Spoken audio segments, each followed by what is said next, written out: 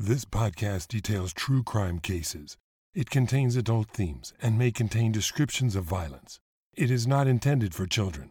Listener discretion is advised.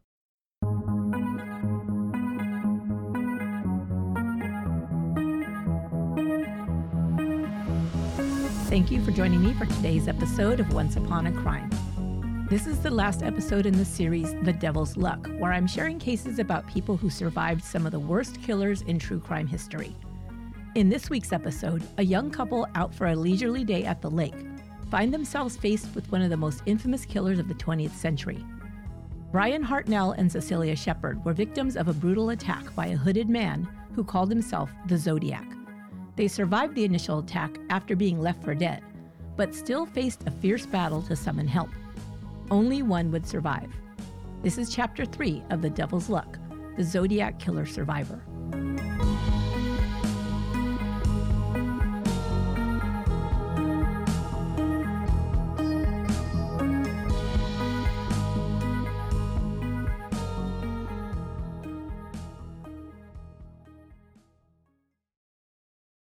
Angie has made it easier than ever to connect with skilled professionals to get all your jobs projects done well. If you own a home, you know how much work it can take, whether it's everyday maintenance and repairs or making dream projects a reality. It can be hard just to know where to start, but now all you need to do is Angie that and find a skilled local pro who will deliver the quality and expertise you need. Angie has over 20 years of home service experience, and they've combined it with new tools to simplify the whole process. Bring them your project online or with the Angie app, answer a few questions, and Angie can handle the rest from start to finish, or help you compare quotes from multiple pros and connect instantly, which means you can take care of just about any home project in just a few taps. Because when it comes to getting the most out of your home, you can do this when you Angie that.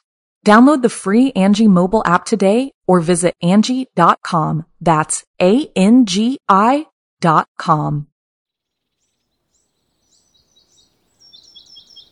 Saturday, September 27, 1969, was a clear and warm day in California's Napa Valley. Lake Berryessa, Napa County's largest lake, was a popular spot for boaters, fishers, and picnickers, especially on a beautiful fall day. But it was now after 6:30 p.m., and most of the lake's visitors had already departed with only a few stragglers remaining. Ronald Fong was operating one of the last boats on the lake. He'd been out for a day of fishing and was just about to return to the boat dock when he heard someone calling from the shore. Slowing his boat down, he heard the voice a little louder now. He peered onto the shore and saw two people trying to get his attention. He drove the boat closer, but was still far from the beach. He shielded his eyes, trying to see who might be calling. All at once, he let out a startled cry. He observed two figures waving their arms. They appeared to be covered in blood and cried out that they'd been stabbed. Fong felt frozen in place, wondering if his brain was translating the scene correctly. Neither he nor his boat moved for several minutes. He then moved it a bit closer. The figures were half kneeling, half laying on the ground, calling out weakly and waving their arms. They appeared to be in great distress, but now Fong worried about how to help. He had no supplies other than a fishing pole, tackle, and some water. He called out to them that he would take his boat to shore and summon help. The young man on shore, desperately trying to get the attention of boaters, was 20-year-old Brian Hartnell. He'd stopped at the lake with a friend, 22-year-old Cecilia Shepard, just before 4 p.m. They'd spent some time lying on the grass and talking when a masked man approached them with a gun. The man tied them up, saying he needed money and a car. The couple had been cooperative, but the masked man inexplicably produced a large knife and began stabbing them repeatedly before walking away. Brian had tried desperately to flag someone down as he and Cecilia grew weaker, losing blood quickly and in great pain. He'd finally been able to get the attention of fisherman Ronald Fong, but after he saw Fong boat away from him, he'd begun to lose hope of being saved. He decided he had to try another way. He began crawling toward the road.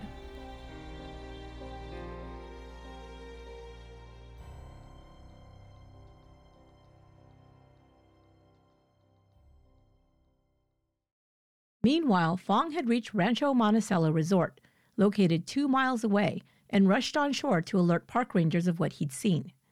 Ranger Sergeant William White was on routine patrol around Lake Berryessa when he received the call from park headquarters at 6:55 p.m. about a possible stabbing on the lake. White met Fong at the resort to return with him to the scene by speedboat. His partner, Ranger Dennis Land, continued in the pickup truck to the lake. By the time they arrived, Brian Hartnell had made it about 300 yards up the trail, almost to the road, when he collapsed. His progress had been slow due to blood loss, causing him to black out repeatedly. When he was conscious, his legs were so weak it was like moving dead weight. He didn't give up, knowing he had only one shot to save his life and his friend's life. "Oh God, I don't want to die," he repeated as he inched his way up the road. He finally heard a car approaching. Ranger Land had found him lying in the road, covered in blood. The boy was still conscious and calling out for help. He first said that his girlfriend was out on the island. Land quickly got Brian into the truck and hurried down to the scene. Sergeant White arrived at the beach and found Cecilia lying on the ground with what appeared to be multiple stab wounds. She was still conscious and in a tremendous amount of pain. At one point, she cried out to the rangers to do something to put her out of her misery. Ranger Land arrived with Brian soon after, and an ambulance was called. Sergeant White also radioed park headquarters and had them contact the sheriff's department. It had been at least an hour since the attack. Brian and Cecilia were in and out of consciousness as they waited for the ambulance. Brian was able to share with the sergeant that they had been stabbed by a man wearing a dark hood over his face and dark clothing. He told him the man stated he was an ex-convict from Colorado and was trying to make his way to Mexico. The ambulance arrived and transported the victims to Queen of the Valley Hospital, about an hour from the lake. Detective Sergeant Kenneth Narlow, with the Napa Valley Sheriff's Office, was assigned to lead the investigation into the stabbing at the lake. He arrived at the crime scene and spoke with anyone who might have witnessed the masked man or anything else suspicious that day. Brian Hartnell's white 1956 VW Carmen Ghia was still parked on Knoxville Road. When the sergeant walked around to the driver's side door, he stopped dead in his tracks.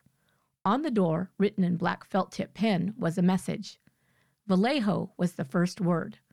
Below it was written a series of dates: 12/20/68, 7/4/69, September 27/69, the last being the current date. Next to it, the time 6:30 was written. At the bottom of the message were two more words: by knife.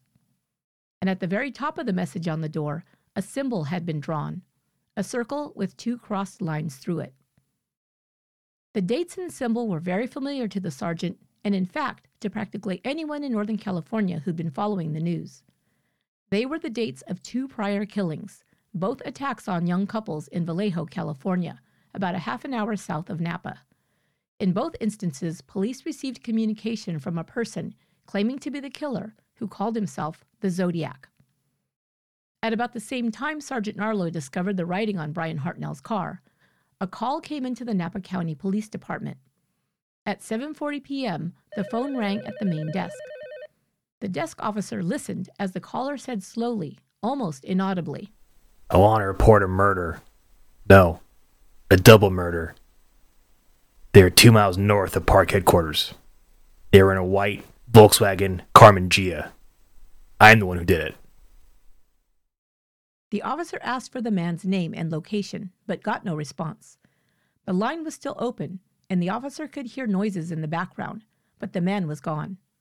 The call was traced to a payphone located just 4.5 blocks from the police station at a car wash in Napa. The killer must have left the scene immediately after stabbing the two victims and writing the cryptic message on the car. He was unaware that the young couple was still alive.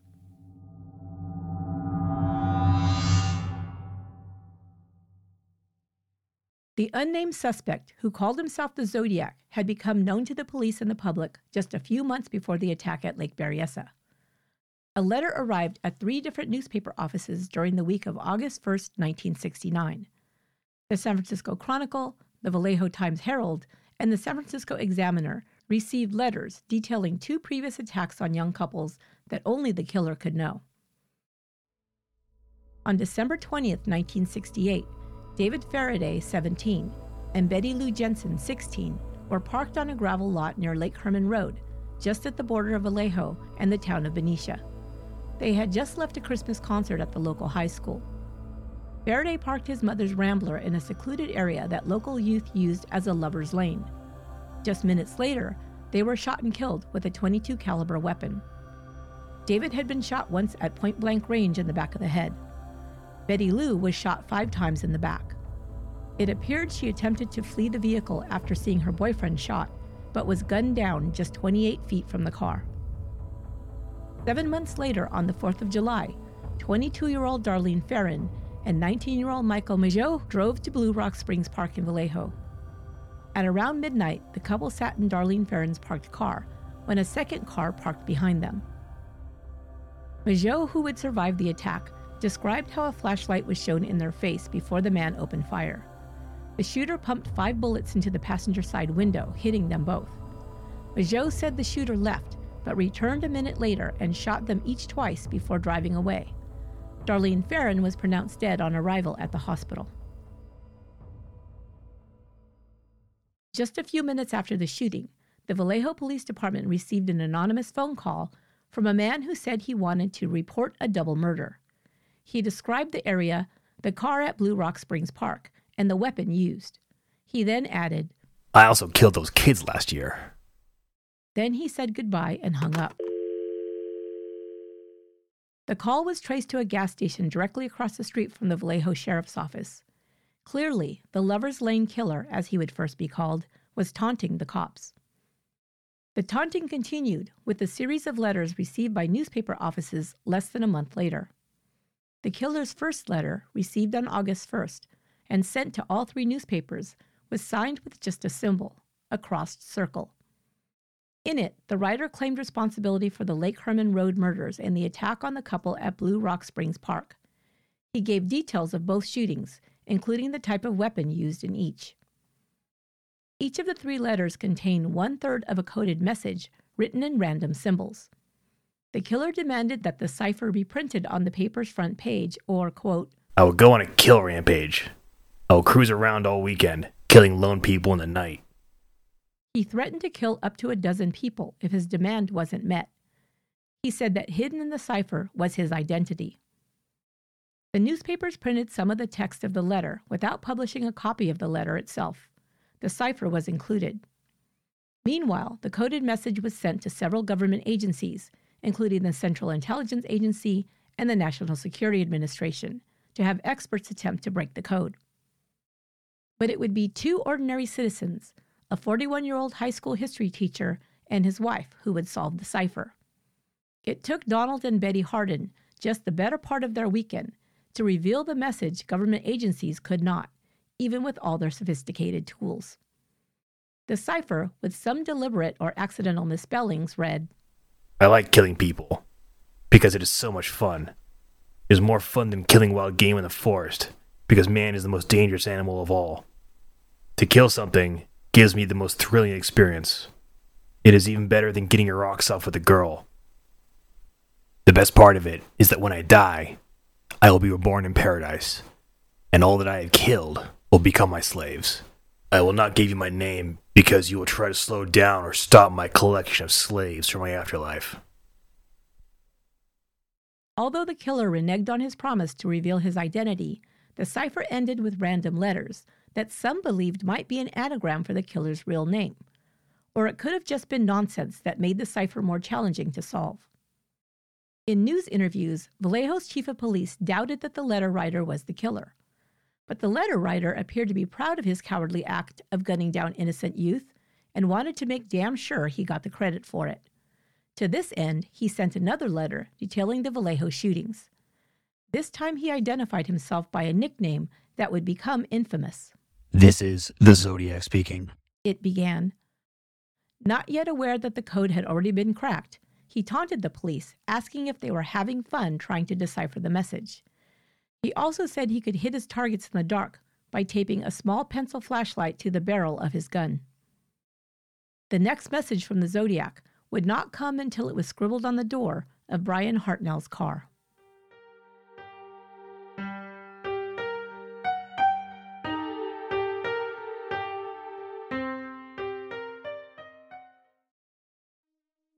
Angie has made it easier than ever to connect with skilled professionals to get all your jobs projects done well. If you own a home, you know how much work it can take, whether it's everyday maintenance and repairs or making dream projects a reality. It can be hard just to know where to start, but now all you need to do is Angie that and find a skilled local pro who will deliver the quality and expertise you need. Angie has over 20 years of home service experience, and they've combined it with new tools to simplify the whole process. Bring them your project online or with the Angie app, answer a few questions, and Angie can handle the rest from start to finish or help you compare quotes from multiple pros and connect instantly, which means you can take care of just about any home project in just a few taps. Because when it comes to getting the most out of your home, you can do this when you Angie that. Download the free Angie mobile app today or visit Angie.com. That's ANGI.com.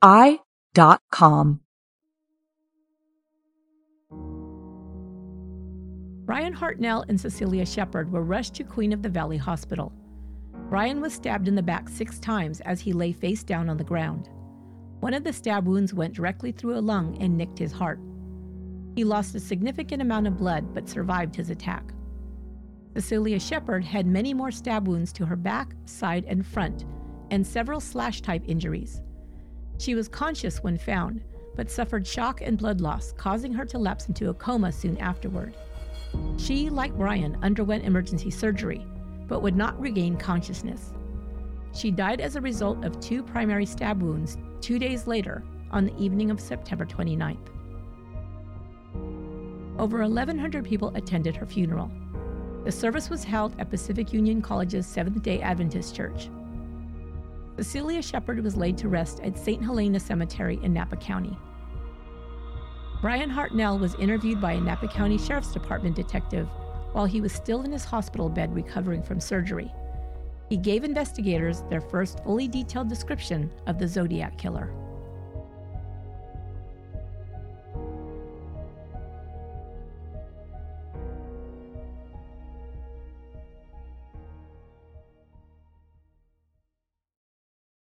Brian Calvin Hartnell was born in Walla Walla, Washington on July 1, 1949.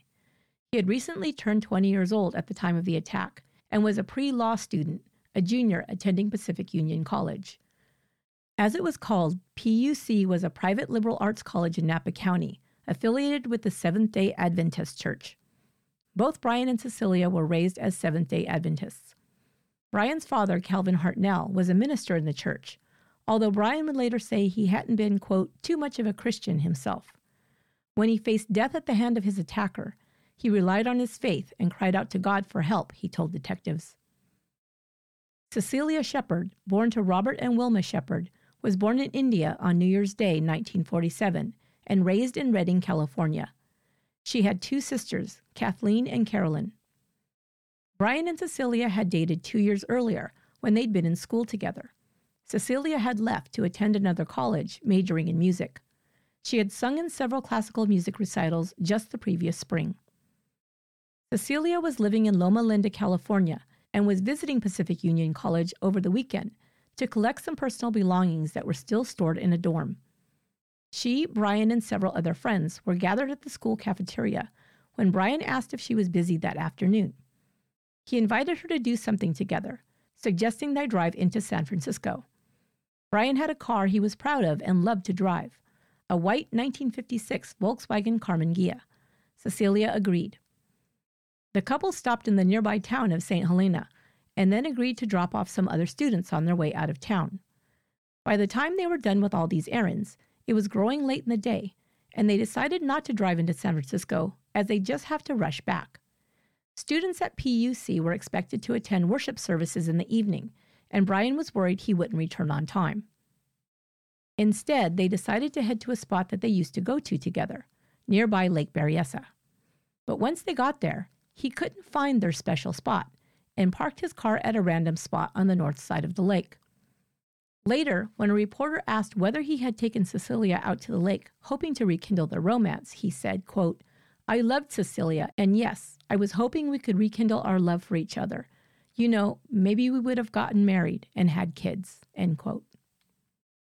He parked the car on the edge of Knoxville Road, and the couple walked about a quarter of a mile down a peninsula that looked out over the lake. It was surrounded by water during the wetter seasons, forming an island. They saw a big shade tree towards the peninsula's tip and sat under it. It was really beautiful out there, Brian said. I lay down on my back, and she lay down on her stomach beside me. We were just talking, kind of reminiscing about old times and stuff. Then he heard rustling leaves behind him. He didn't have his glasses on, so Brian asked Cecilia to look and see where the sound was coming from. She answered, "Oh, it's some man." She said he was alone. Then Cecilia said, "He just stepped behind a tree." Brian assumed the man was going to, quote, take a leak. That's the only thing I could think of, end quote. Suddenly, Cecilia squeezed his arm and said, "Oh my God, he's got a gun." Before the man had gone behind the tree, she had caught a glimpse of him. He was stocky, but more powerfully built than fat. He had dark brown hair. His clothes were dark in color, perhaps black, she thought. When he emerged, he was wearing a hood over his head. It was black, shaped square on top, with 4 pointed corners. The hood hung down over him almost to his waist. It was sleeveless, and on the front of it was a white sewn-on or embroidered symbol, a crossed circle like the mark you'd see if you peered through a gun scope. On the hood were slits for his eyes and mouth. Brian noticed that the man was wearing clip-on sunglasses over the eye holes. He wore military-style boots that he'd tucked his pant legs into. A gun holster was attached to his belt on one side. On the other was a long bayonet-type knife inside a sheath. White plastic clothesline hung in a loop protruding from his jacket. All of his clothing was black. Brian, who'd moved several times as a boy when his father was sent to minister at different parishes, learned to make friends easily and was confident in speaking to strangers. He was also a level-headed young man whose nature was to think through a situation before reacting. He now used these skills with the oddly costumed stranger who stood over him and Cecilia, pointing a gun at them. "I talked to him," Brian told the detective. "I've read about the criminal mind and everything, I thought, well, maybe the guy really does need help." The man spoke calmly from beneath the hood. "I want your money and your car keys," he said. Brian described his voice as younger, between 20 and 30 years old. He spoke in a monotone, was soft-spoken, and, quote, kind of a drawl, but not a southern drawl, according to Brian. Brian told the man that he only had about 50 cents on him, but he was willing to assist him in some other way if he needed help. The man said, "No, time's running short." He said he needed Brian's car to go to Mexico. "I'm an escaped convict from Deer Lodge, Montana," he explained calmly. "I've killed a prison guard there. I've stolen a car and I have nothing to lose. I'm flat broke." Brian threw him his keys and said he had no money. He tried to reason with him, saying, "Well, man, wouldn't you rather be stuck on a robbery charge than a threat of homicide?" As they stood talking about what the man wanted, Brian noted more details. The man stood between 5'11" and 6'1" and weighed approximately 225 to 250 pounds. He was wearing black gloves and baggy pleated slacks. He didn't appear fat except for his stomach, which protruded over his belt. Finally, Brian told him, "Look, you're really wasting time with me. I've got a billfold and this much change and that's it." He told detectives he didn't believe the gun was loaded. He thought that the hooded man might be bluffing to scare them into complying. Brian didn't understand the term when the gunman said that the car he was driving was, quote, hot. He thought the man was describing a fast car. The man had to explain that he'd meant it was stolen. The hooded man removed the clothesline from his belt and approached the couple. Brian looked at the knife he had strapped to his belt. It was large, about 11 or 12 inches long, with a broad blade. He described it later as a bayonet with a hardwood handle. White surgical tape was wrapped around the handle. The blade was sharpened on both sides. The man now directed the couple to lie face down on the ground, saying he was going to tie them up. Brian now became defiant and stood up, protesting. The man threatened to shoot him and ordered him to the ground. Lying face to face now with Cecilia, Brian whispered, "I think I can get that gun. Do you mind?" The way he had been holding the gun, Brian thought he might have a chance to grab it before he could pull the trigger. Cecilia looked scared, and Brian was already having second thoughts. Quote, The only reason I didn't, he later said, was I figured if I screwed up and somebody got hurt, I was going to get blamed for trying to be a hero, end quote. He decided since it wasn't just his life on the line, he'd cooperate with the gunman. As far as he could tell, he just wanted to rob them. Brian hoped he'd be on his way once he'd tied them up. They would have to figure out a way once he was gone to call for help before it got too dark. They could spend the whole night tied up if they couldn't get free, he thought. The man told Cecilia to tie Brian with the clothesline first. Brian was face down and she was directed to hogtie him hands to feet. She did so, tying the clothesline loosely. Afterward, the gunman made Cecilia also lie face down and he tied her tightly. He then tightened Brian's bindings. The man still made no move to leave, and Brian kept talking to him, and the man continued to respond calmly. A few minutes passed when the man said, quote, "I'm getting nervous." The sun was setting and it was growing dark. Brian asked him about the gun. "Do you have bullets in there?" he asked.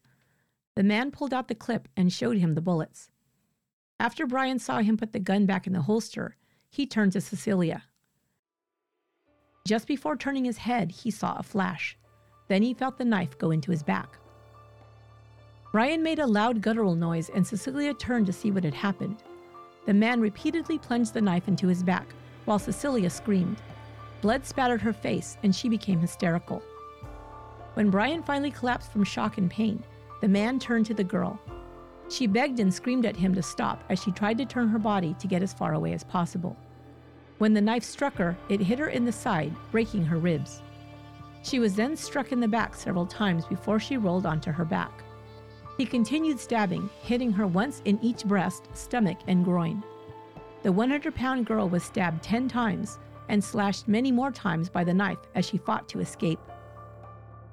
Brian, who'd passed out for a moment, came to and saw Cecilia fighting for her life. He couldn't bear to watch and shut his eyes, frozen in horror. He remained still, playing dead, hoping the man would end his attack soon. His wish was granted when the man stood up, sheathed his knife, and walked slowly back the way he'd come. He returned to his car parked behind the Karmann Ghia. He took nothing away with him. Both Brian's wallet and car keys were left behind on the ground.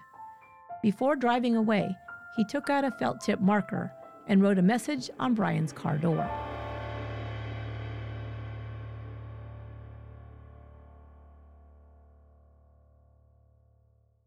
Incredibly, both Brian and Cecilia remained conscious, but they knew that time was of the essence to get help. They were both losing blood and were in much pain. Slipping into shock was also a threat to their lives. Brian later said, "My only strength was knowing 2 things. 1, that I did not want to die, and 2, that I felt whatever was going to be, but I was going to try my damnedest to stay alive." He knew the first thing they had to do was find a way to get him untied, so he could go for help. He twisted himself into a position to get his teeth on Cecilia's bindings. Slowly and in great pain, he succeeded in getting them untied. Cecilia then worked on the knots around Brian's wrists. Quote, "He tied me pretty tight," Brian said.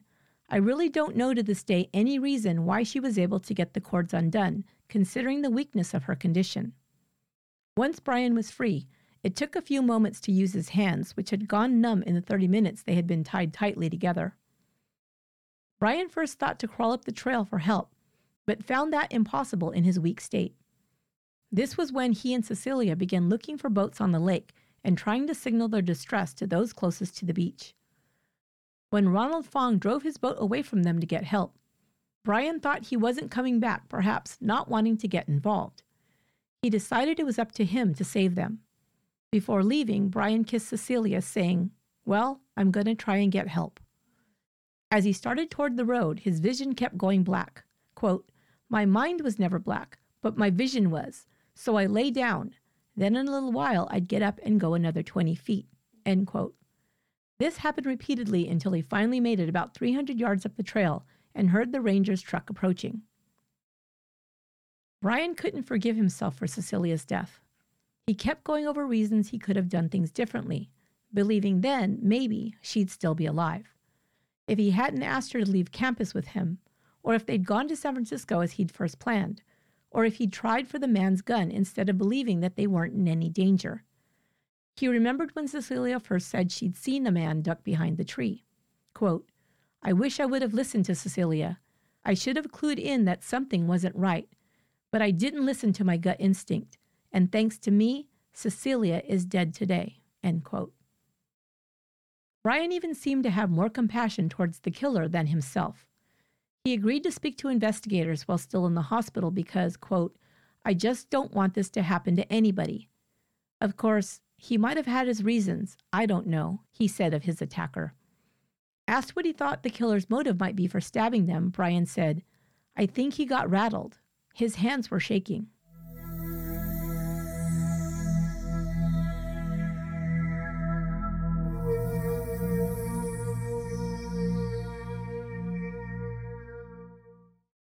Two weeks after the Zodiac attacked Brian Hartnell and killed Cecilia Shepard, he struck again.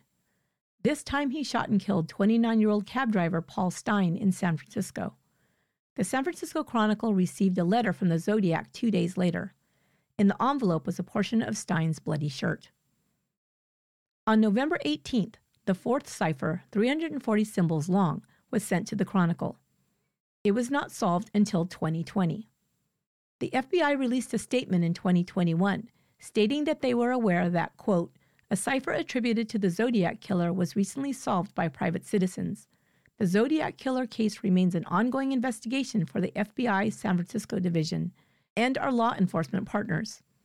Even though decades have gone by, we continue to seek justice for the victims of these brutal crimes.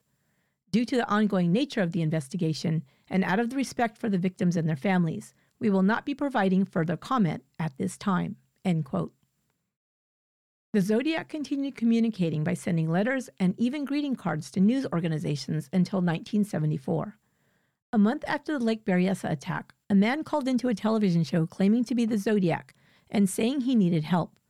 "I'm sick. I don't want to go to the gas chamber," the caller said to talk show host Jim Dunbar. This call was considered most likely a hoax, although it was thoroughly investigated. The hoax appears to have been confirmed with the cipher that was solved in 2020. In part, the cipher read, "That wasn't me on the TV show. I am not afraid of the gas chamber." Over the decades, several have made the list of potential Zodiac killer suspects. Arthur Lee Allen, Richard Gaykowski, Rick Marshall, and Lawrence Kane were all thought to be the most likely suspects. However, the Zodiac killer was never positively identified or caught. His identity, and whether he is still alive today, remain a mystery.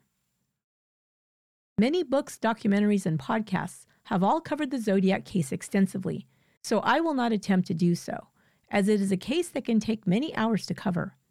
A great resource if you're interested in learning more about this case is Robert Graysmith's book, Zodiac. In 2017, the History Channel released a docuseries titled The Hunt for the Zodiac Killer. Or if you'd like to listen to an in-depth podcast on this case, I recommend True Crime Garage's 5-part series on the Zodiac, released in 2021. This case has also been portrayed in many feature films, including the 1971 classic Dirty Harry. A detective played by Clint Eastwood hunts down a serial killer in San Francisco based on the Zodiac. This killer calls himself Scorpio. Get it? Scorpio, Zodiac sign? Yeah, you get it. One of my favorite movies based on the Robert Graysmith book was released in 2007. The film Zodiac stars Jake Gyllenhaal, Robert Downey Jr., Mark Ruffalo, and Anthony Edwards as the 4 people at the center of the hunt for the Zodiac killer during the 1970s. Zodiac survivor Brian Hartnell is portrayed in one scene of this movie by Patrick Scott Lewis. Hartnell himself has a walk-on cameo in the film. He was contacted by the movie's producer and worked with the director David Fincher and the screenwriter as a consultant. Hartnell reports that he appreciated that the film did not portray gratuitous violence and tried to get the details as close to the actual events as possible. He said about his and Cecilia's on-screen depictions, quote, "It's a pretty good representation of what I look like and what Cecilia looked like. If you want to see his cameo, he walks through the background at 1 hour, 36 minutes, and 28 seconds in the non-director's cut version of the film."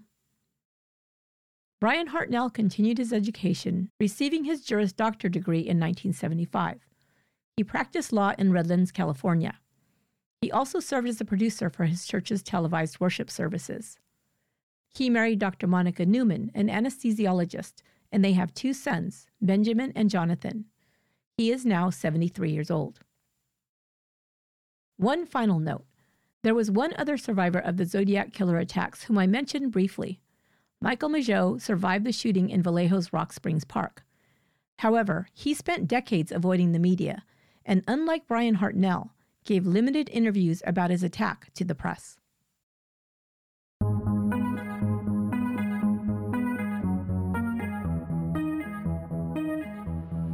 That will do it for this episode of Once Upon a Crime.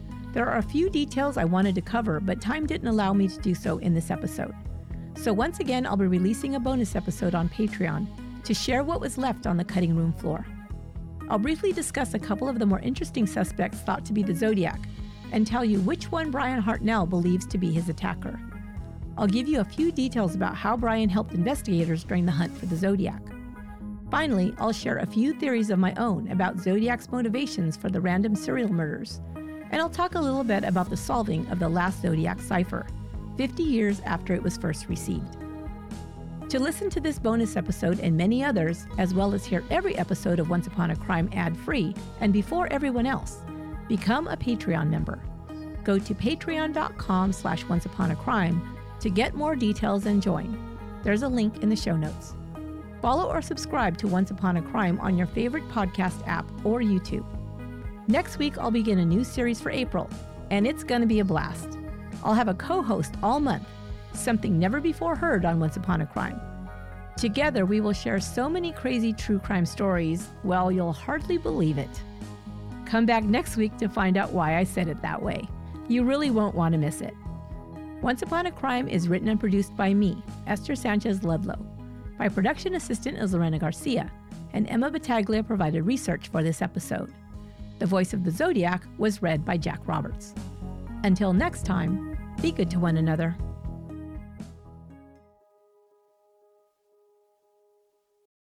Angie has made it easier than ever to connect with skilled professionals to get all your jobs projects done well. If you own a home, you know how much work it can take, whether it's everyday maintenance and repairs or making dream projects a reality. It can be hard just to know where to start, but now all you need to do is Angie that and find a skilled local pro who will deliver the quality and expertise you need. Angie has over 20 years of home service experience, and they've combined it with new tools to simplify the whole process.